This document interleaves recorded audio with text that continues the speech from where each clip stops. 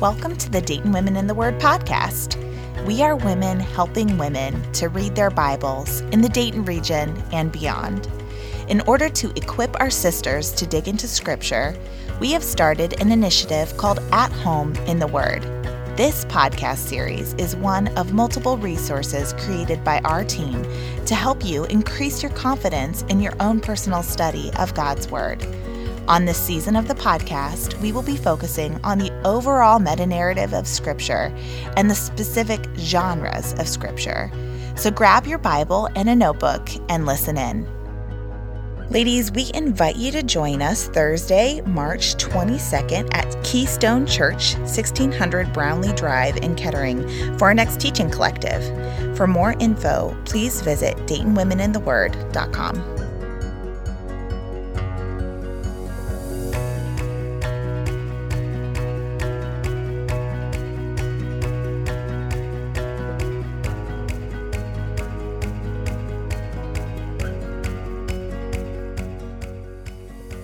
Ladies, welcome back to the Dayton Women in the Word podcast. I am sitting here with my friend Heidi. Hi, Heidi. Hi, Jillian. Welcome.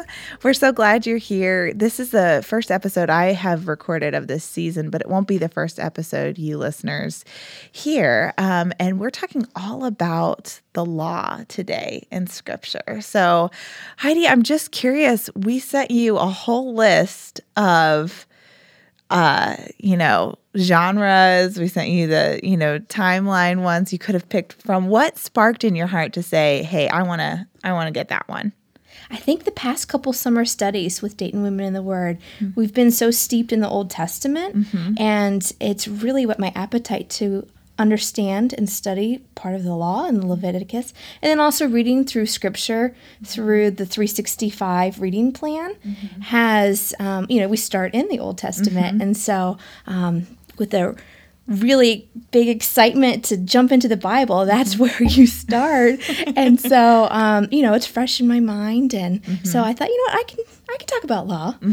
Awesome. Well, I'm so glad, and I was curious to know that because it might not have been everyone's choice. So, it's always exciting to see how the Holy Spirit leads you to that decision. But before we go any further, Heidi, would you just tell us a little bit about yourself and, your relationship with Dayton and what God has you up to in this season of your life? Sure. I came to Dayton when I was 10 years old. And I love Dayton so much. I get so excited when someone new comes to town so I can show them the city that I love. I went to college at University of Dayton for both my degrees, so I've stayed pretty close. Awesome. And right now I'm a stay-at-home mom. I have a 2-year-old and then one on the way in March. So my God-given role right now is to be a mom at home. A disciple maker. That's right. Yes. Yes. Awesome. That's so great. And I also went to UD, and it's fun to hear about the other alumni that are amongst us, but for my grad school. So what did you study while you were there? Middle childhood education for my undergrad degree, and then educational leadership for my master's. Okay, so we are going to get some teaching education from you today. In a little bit different area, but that's cool to hear that teaching background that you have.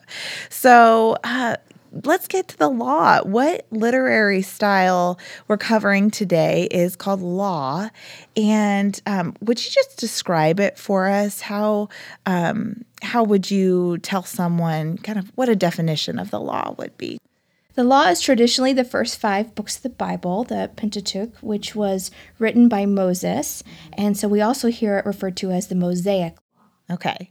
So it could be like, if I had books of the Bible, it would be like the Jillian Law or the Heidi Law. But these are from Moses, so it's the Mosaic Law. So those are the 5 books. And why would someone want to come to Scripture to study the Mosaic Law?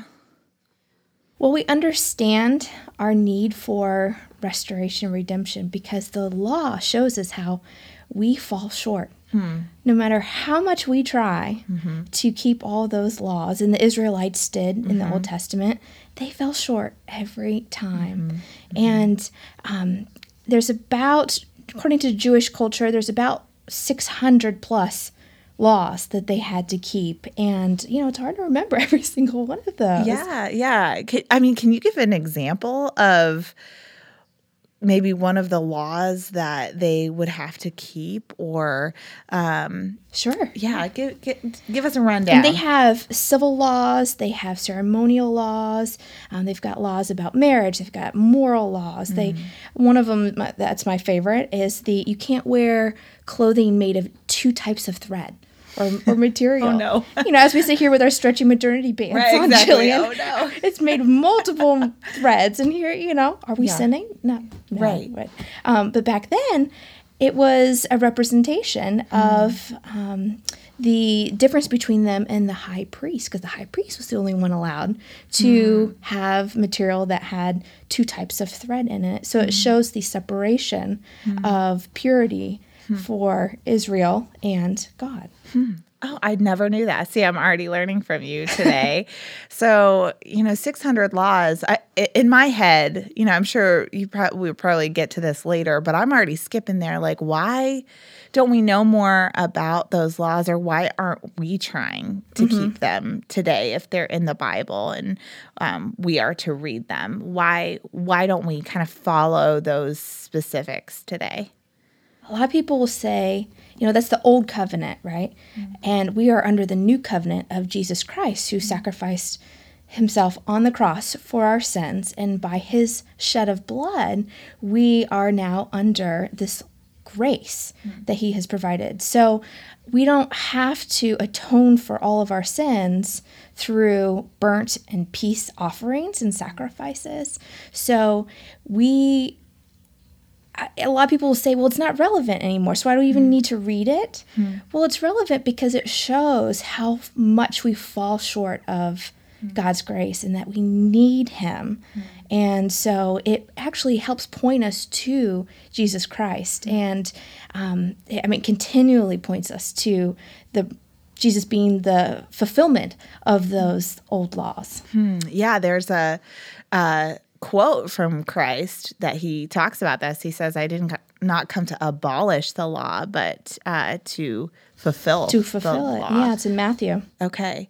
So we'll put that in our show notes, but I think that's important to hear, because Jesus didn't sort of write off. He said, I came to fulfill, and he lived this perfect life that followed that law. Like when he was born, we just had the holiday season, Christmas and Advent. When Jesus was born, his parents took him to be circumcised. That was following the Jewish law. Mary gave the sacrifice for the giving birth, which we'll see back in the Old Testament. That was a requirement of the law. So yeah, Jesus definitely followed.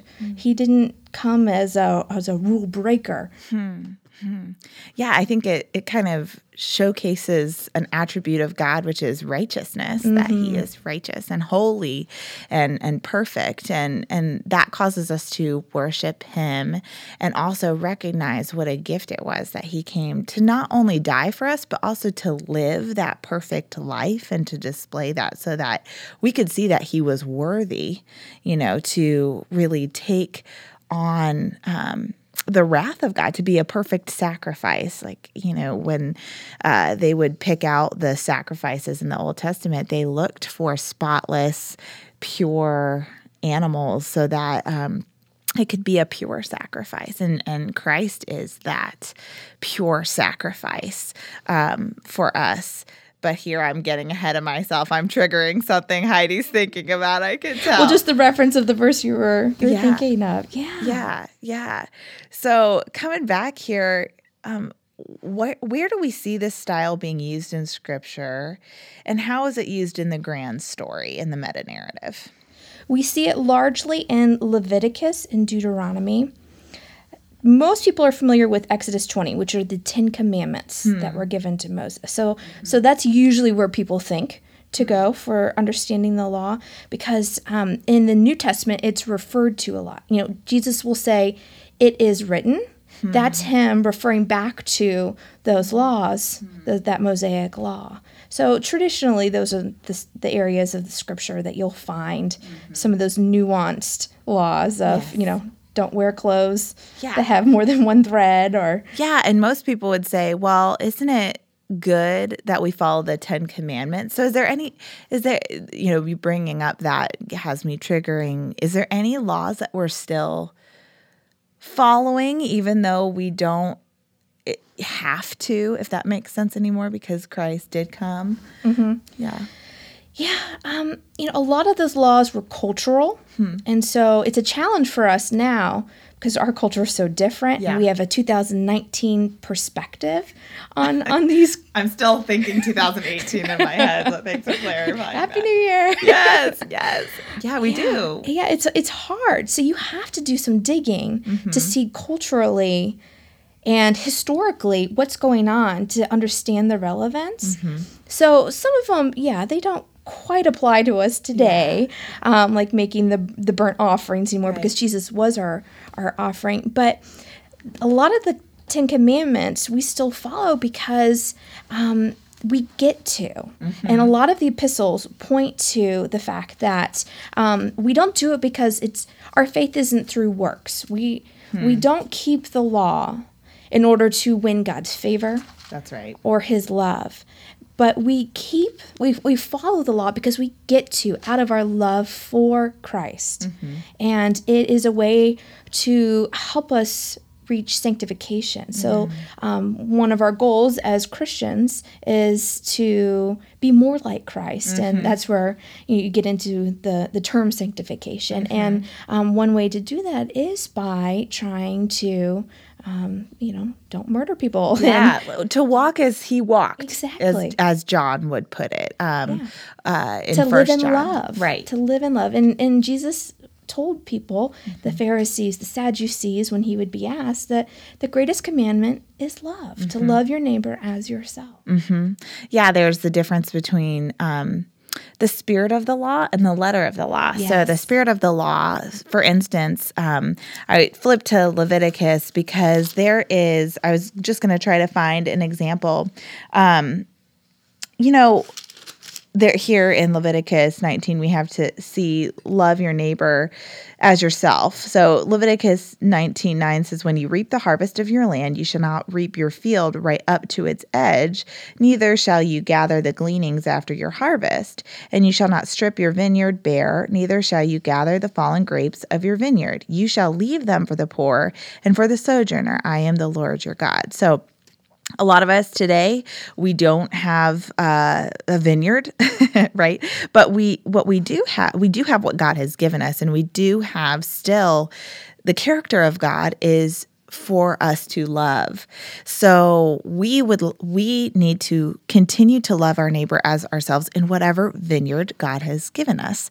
So what that might mean in your daily life might change depending on what a vineyard looks like for you. So, are we going to use up our entire paycheck on ourselves? No.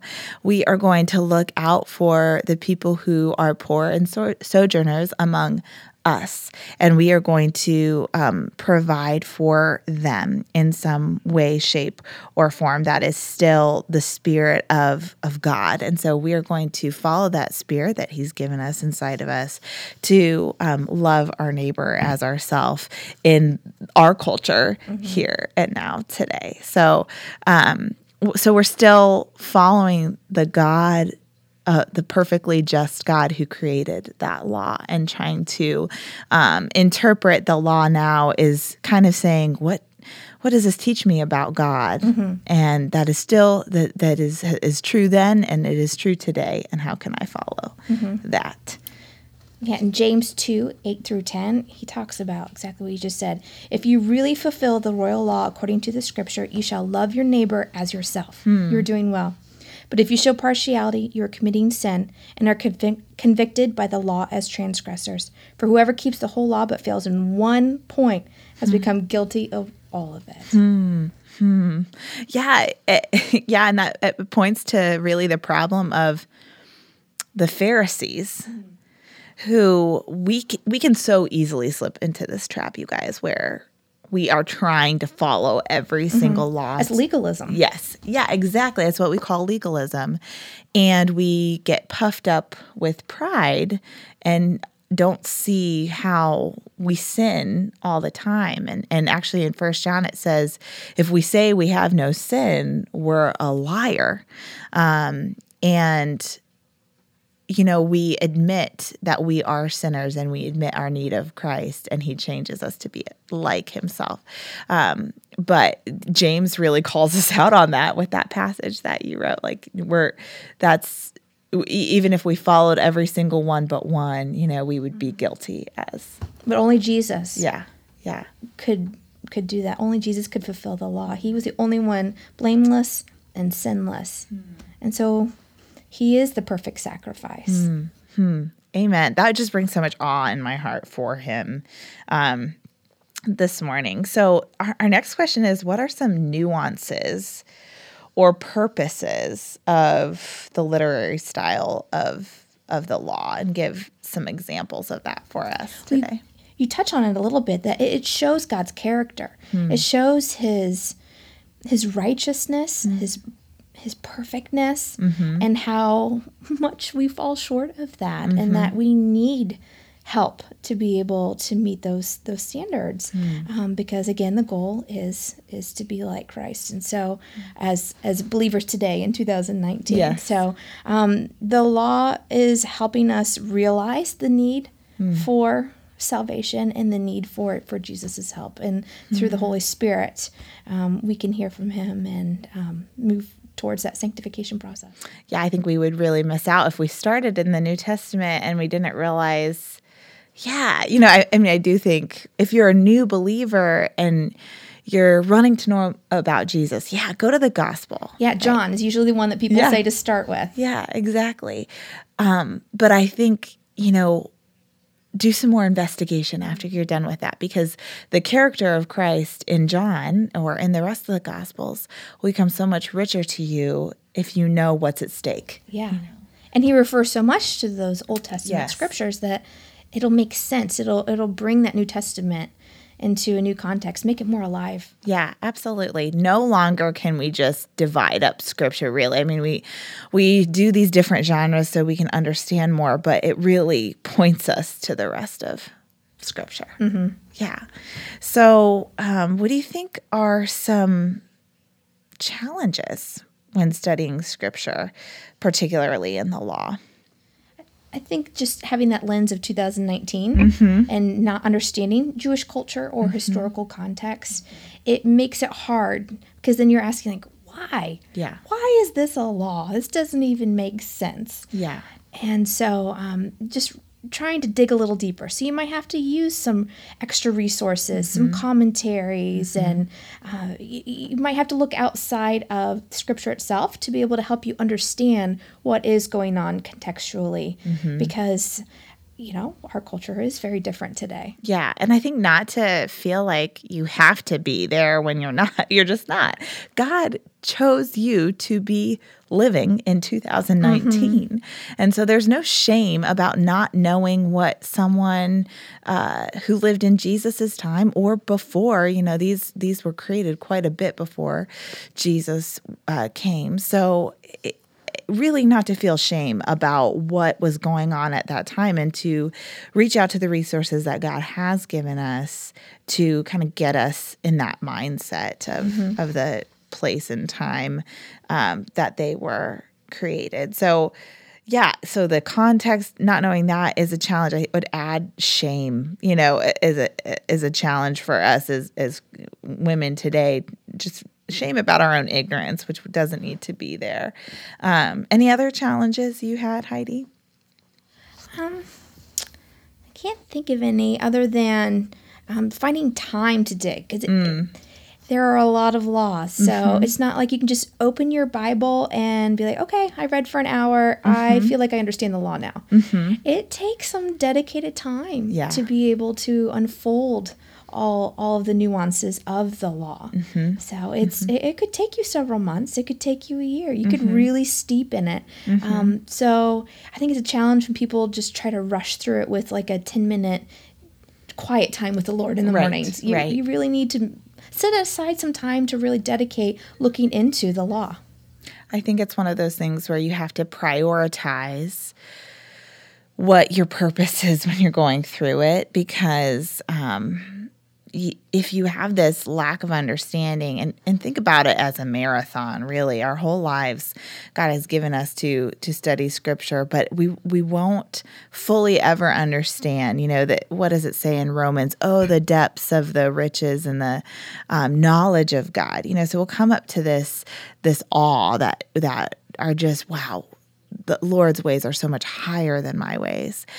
But I do think that we kind of, when we make our goals for ourselves, sometimes we block ourselves in to not really explore to the depth of where the Holy Spirit is leading us. So maybe a challenge is just to say, just to identify what your goal in the law is going to be, not to get overwhelmed by the depth that it could be, but just to be in awe of the Lord through that, but not be afraid to start digging and to dwell there a while, And to dig into Jewish culture. Yes, absolutely. How can we do that, would you say, in this day and age? Would we... Well, we have the internet. That's helpful. Very helpful. That's very helpful.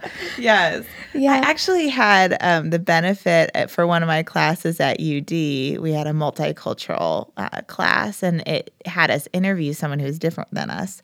There was a gal in my class who was Jewish, and she was kind enough to let me interview her.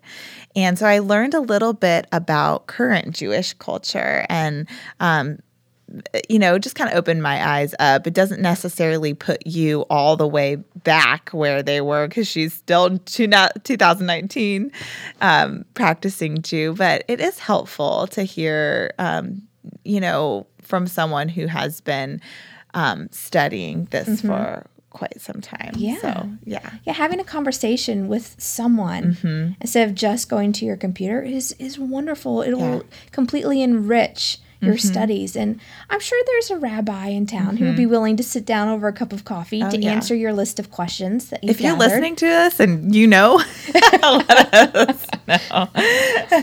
But so there's the internet. There's a lot of resources, and we'll talk about those in a little bit. But don't be afraid to reach out and kind of look through what you would have no way of knowing without accessing. So what would you say, Heidi, are your helpful tips when studying the law?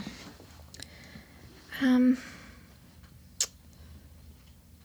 a good question. Or just tell us, when you've sat down, what has helped you as you've, kind of waded through some of these things? Sitting down and reading the law for the first time straight through leaves me with lots of questions. So I will put a lot of little question notes next to in my Bible in the margins, and so I will then go back and I will use those resources. I will read my footnotes. I will read the commentaries in the back of my Bible. The ESV Study Bible is fabulous. If anybody has access to one of those, it's a great starting point for understanding. I've got one sitting on my lap. Yeah, Julian's always got it with her. I do. It's falling apart. If I remember correctly, there is these intros to certain subjects in the ESV Bible, and I'm wondering if there's like an intro to the law. Here in just the back of the ESV Bible, there is a whole bunch of overviews. The one I just flipped open was History of Salvation in the Old Testament. Gosh, that would be a really good one to read. But as you come up to new subjects or new genres, it gives you kind of a rundown of what you're about to read and kind of gets you oriented towards that. So anyway, just a fun little tip. App, or if you go online, I find it a little easier to go online so I can see it on my full screen. But that is another great resource for understanding the law, and it's a great supplement to the ESV Study Bible. Yes, here I just opened right before Genesis in the ESV Study Bible. There's a subject called Introduction to the Pentateuch. And there are resources from on esv.org that are parallel to what are in the Bible, but I would have to look up specifically to see if this one is for free online. But if you have the ESV Bible, there's something called the Introduction to the Pentateuch, and that should really help as well, get you in a good framework. But I also have, I know we're kind of skipping to resources right now, but I also have a book called How to Read the Bible for All It's Worth. It's by Gordon Fee and Douglas Stewart, and it gives an overview of each genre. I'll probably mention this in each episode that we are in, but it has a whole chapter dedicated to each genre of the Bible, and they have a good chapter on the law in there. So I'll just slip that in there while you're listening. Well, let's add Jen Wilkins, Women of the Word. Yes, absolutely. It's one of my favorite books of all time. So she does a little bit of background too about the law and comparing it to the other types of genres. Any insights from that you want to share, or you just say go read the book? I think that she does a great job at explaining how the law fits into the meta narrative of Scripture. So that's a great page to flip So to. you'll want to peek there when you go to it. Did you have a quote you wanted to read? I know I probably flipped I do actually through. have one of her quotes. Yeah. Okay.